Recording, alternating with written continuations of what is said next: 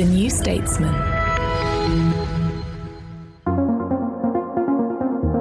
Hello, you're listening to a special episode of the New Statesman podcast from the New Statesman Spotlight team. We cover policy for those who shape it and the businesses it affects. I'm Becky Slack. In this episode, we're discussing a vital issue that's facing the health service over the coming years, the treatment of cancer. The NHS and industry have made huge progress over the last decade in cancer diagnostics and treatments. There have been so many success stories when it comes to the potential for catching the disease early on and paving the way for successful therapies. But there are now even more rapid advances in the cancer treatment landscape. Over the coming years, it won't simply be seen in a big, broad cancer category with some smaller subcategories like lung cancer. Instead, given the advanced diagnostics and genomic testing we're now capable of, it will be more accurate to look at cancer as a group of really rare diseases with smaller and smaller patient populations. That means that treatments too will be tailored towards smaller and smaller groups of people and individuals. These kinds of bespoke medicines are going to lead to vastly improved patient outcomes. Linked with all of this is the fact that there are whole new genomic testing infrastructures and capabilities on the horizon that will allow us to test for individual susceptibility to really specific diseases and to target and mitigate them really effectively. But that's going to mean challenges for the health service in terms of capacity, cost, personnel, infrastructure, and expertise.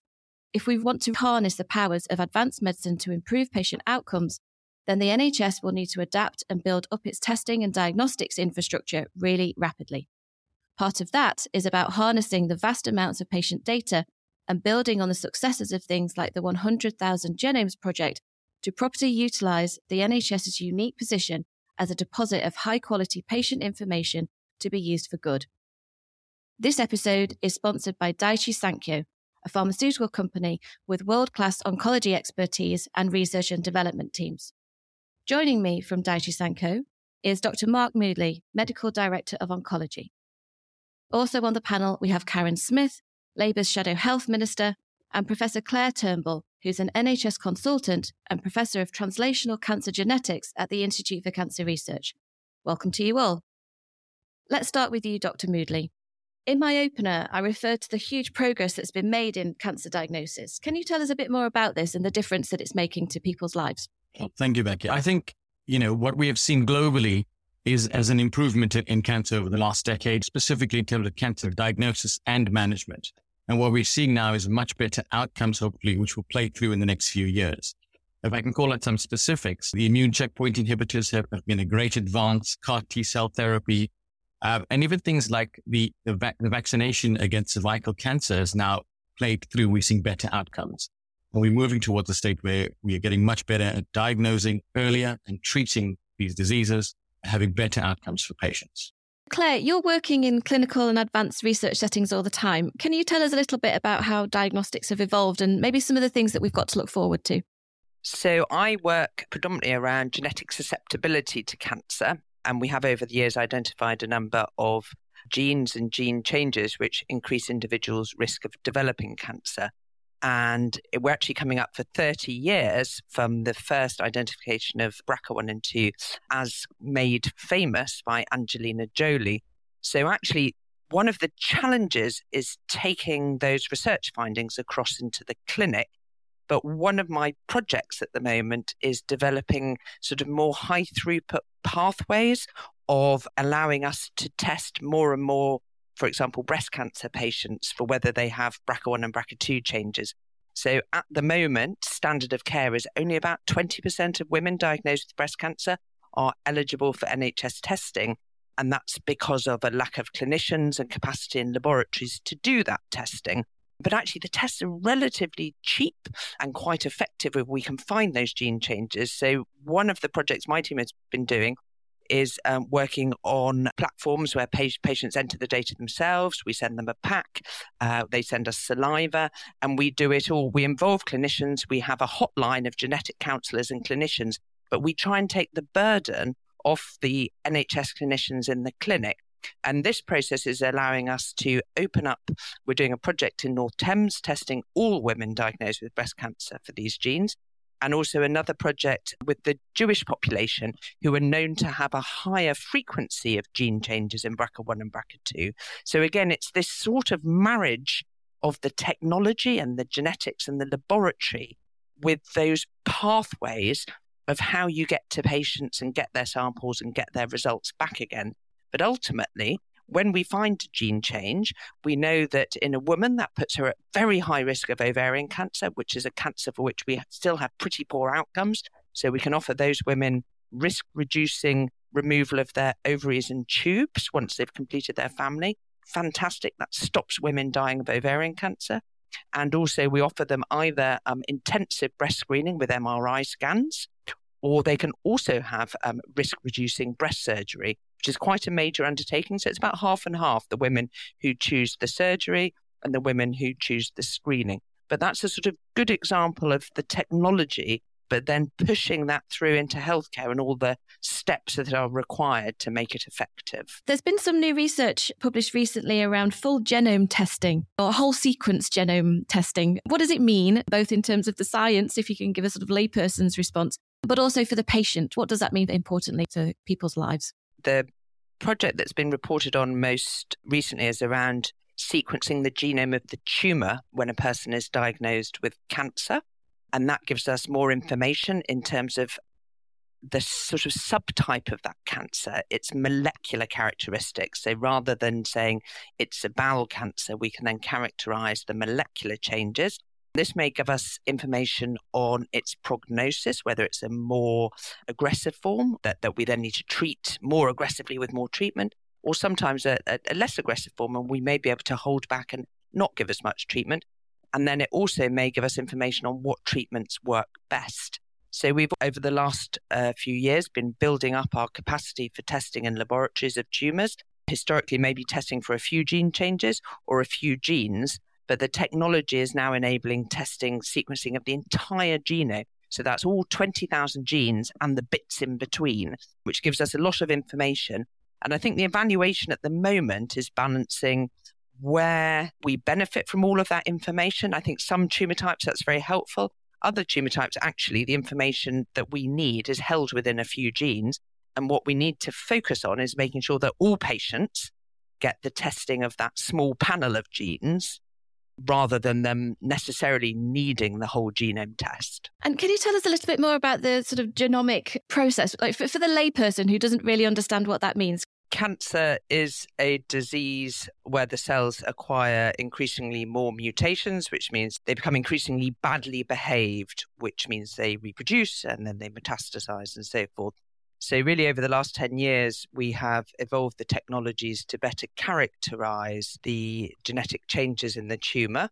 So rather than just saying it's a breast cancer or a bowel cancer, we can describe it by the genetic changes that have led to the development of that cancer. And in some instances, that is allowing us to use a treatment that targets the specific genetic change.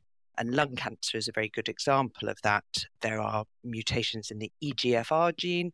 We have a number of EGFR inhibitors.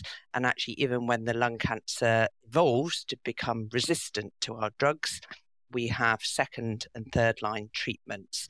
And this has really transformed the outcome for a subset of lung cancers from being a few months to several years.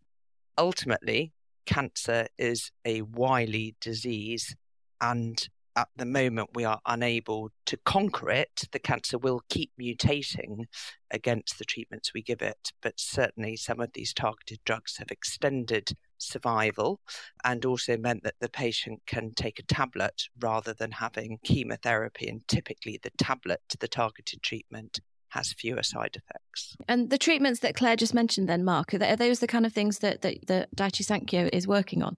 So Daiichi Sankyo is, committed to oncology research. We have a wide portfolio in our area of development.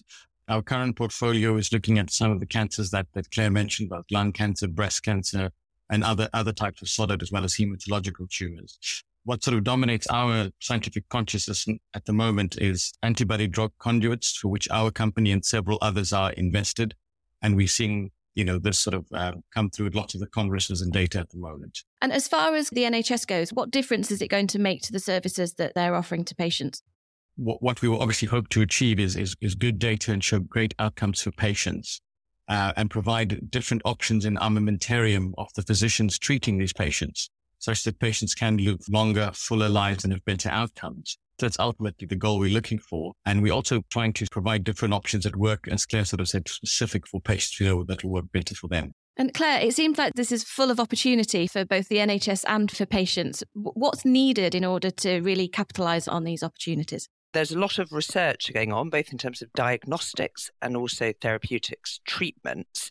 But what we do need to keep a close eye on is the effect of these treatments. And some of these new drugs in clinical trials may only confer a month or two's benefit. And that's in the clinical trial, which is a very sort of rarefied patient group. So then when applied to the general population, those benefits may be considerably less.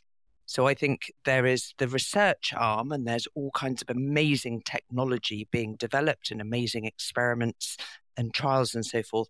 But what's critically important here is to balance that with the public health perspective and to have independent evaluation of the impact of these drugs, because what we want to ensure is that we're using our NHS resource, both in terms of the economic resource, but also the staff resource, to undertake tests and deliver treatments that have the most effect on patient, confer the most significant survival benefit for the money spent. So that is a really important thing to balance against all of the progress in technology. Karen, let's bring you in here. Listening to what Mark and Claire have been saying, what's Labour's position on this? I know that Wes Streeting has spoken a lot about adopting new technologies and preventative medicine in the NHS. What does this mean in reality, and how are you going to deliver on, what Claire was saying about the balance needed between financial resources and research? I mean, I think Claire makes an excellent point there. And our approach and our offer to the electorate, should we gain their permission to become the next government, has been very much focused around workforce and people to deliver services. The government have adopted a workforce plan, so we're pleased they listen to us on that, and we'll see how far they get with it. We've also made the commitment in our Fit for the Future fund around diagnostics to double up our capacity, because we know we fall very much behind other countries, and our commitment to life sciences and in government. I think our record was superb, and we are reaping the benefits of that last Labour government's investment in research and development, and that's certainly where we have already made commitments and would seek to go further. I mean, what our colleagues here are doing and what so many people in our country and across the world are doing, and the pace of it is just astonishing. And we've got, though, an NHS that is not in the 21st century able to deliver it, which is why our mission for government is around making the NHS fit for the 21st century. And that includes adoption of technology, changes in culture around how that technology is used. But let's face it, most of us aren't in this specialised sector. Most of us are in our neighbourhoods trying to go to our GP practice. And we have to make sure that we have that access into primary and community services in order to find the people who are, if they got there earlier, would have better outcomes. So we have to, and it's a challenge to match this fantastic high-level research development and capability that is now in our country with a health service that is not ready to deliver it. So that's very much our focus, because primary care and GPs, if you can't get in there, you're already behind in the backlog before you even get into secondary care or tertiary services. Claire, did you want to come back in there? Yes, I really want to echo what Karen's saying, that there are, broadly speaking, three main areas where money can be spent. You can spend money on very expensive treatments for people with advanced cancer. And these are the types of antibody conjugates and CAR T therapy that Mark speaks of. And these may give people with advanced cancer several more months and, on occasion, more years. But that's a limited gain at the moment from those technologies, and they're very expensive. At the other end, there's a lot of enthusiasm about population screening, using technologies such as circulating tumour DNA. But if you go out to the population, screening the population, that's hundreds of thousands of people with the possibility of doing harm to people who are perfectly well, overdiagnosing and treating things that would never have come to medical attention, the whole issue of false positives and so forth. In the middle, and where we're doing very poorly and you have huge benefit, is urgent investigation and management of people presenting with symptoms. And that's exactly where Karen is speaking to, having capacity in primary care, that people can be assessed rapidly with their symptoms, referred for rapid investigation and rapid treatment. And that's what we call the 2-week wait to get the first test, and then the 31-day wait to get the confirmation, and then it's the 62-day wait to get your first treatment. We're not even making those targets, and they're not particularly ambitious targets. But if you have a known cancer growing inside you that's symptomatic, you want to get that patient to a surgeon as quickly as possible, because that is the difference between, if that's a 50-year-old, giving them 30 years of life expectancy because you cure their cancer, versus months or a few years because you have missed that window. And so that area in the middle, managing symptomatic patients, is where we need to do the work. And it's the hard work, because it's actually around capacity, it's around training, it's around primary care, it's around pathways, it's around gluing together where the patient goes next and getting them to a surgeon, or on some occasions radiotherapy, as quickly as possible. And at either end, the other two groups I spoke about, there's a lot of excitement about new technologies and new tests.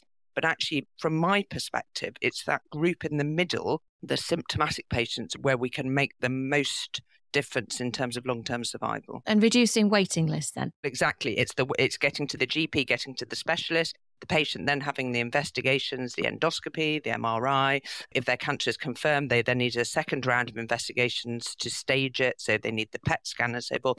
And then they need to get to the surgeon. Because if they have, particularly stage 1 or 2, or even stage 3 cancer, the sooner you chop that cancer out, the more likely it is that you have prevented it spreading. Each week that goes by, a proportion of patients will have flipped over from being curable to non-curable. So that once that clock is ticking, we can make a huge impact by tightening those timelines. But that's hard work. That's staffing and organisation. I agree with both Karen and Claire. I think those are both very valid points from a population perspective. That's where we should be making investments as well. Inevitably, we want to identify early these patients, curative surgery, as Claire said. But unfortunately, there are vast swathes of patients already beyond that point and towards the later part in the life cycle of the evolution of therapy. We also need to think about how we adopt some of those technologies for them. And Karen, Claire's point about waiting lists, what does Labour plan to do about that? That's been our primary concern. We've committed to looking at 2 million more appointments in order to tackle that backlog. That was our announcement at last Labour Party conference, along with those Fit for the Future fund on the diagnostics for those scanners at that level that we need, because, as I said, we are so far behind other countries, and we've committed to that from abolishing the non-dom status that I hope people have heard of by now, that the government still don't want to commit to. But we think that's an absolute priority, and we want to be very clear with the British public about where that money comes from. But the wider point that both Claire and made is also around population screening and public health messaging, because ultimately we want to try and, where we can, stop people getting some of these diseases and helping people through that. So we have also committed to things like banning junk food advertising. Even as we record this, earlier today, we've been accused, we have this discussion again about the nanny state.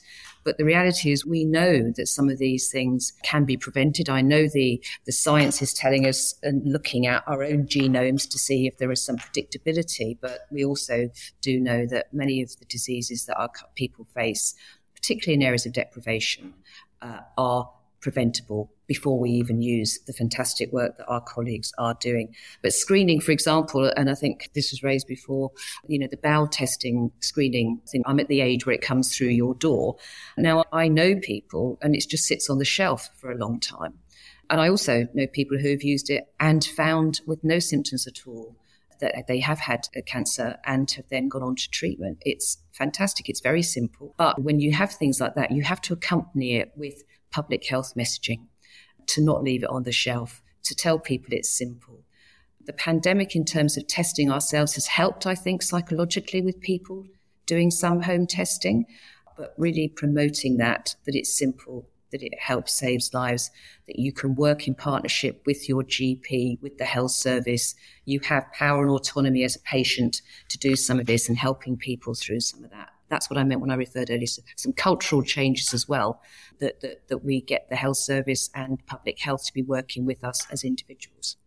Claire? I'm a research geneticist, and we have genetic susceptibility to different types of cancers.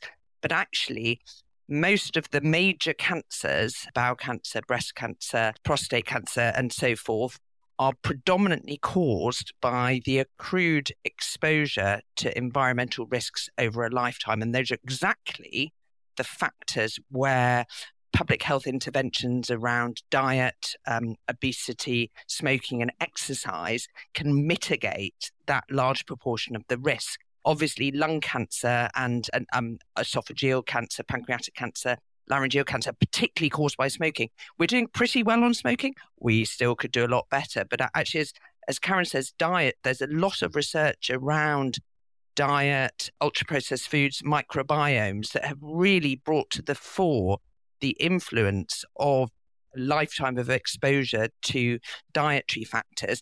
And we only need to shift the curve of the population quite a small amount to have a major impact, not just on cancer, but on cardiovascular disease, type 2 diabetes, and other causes of morbidity and mortality.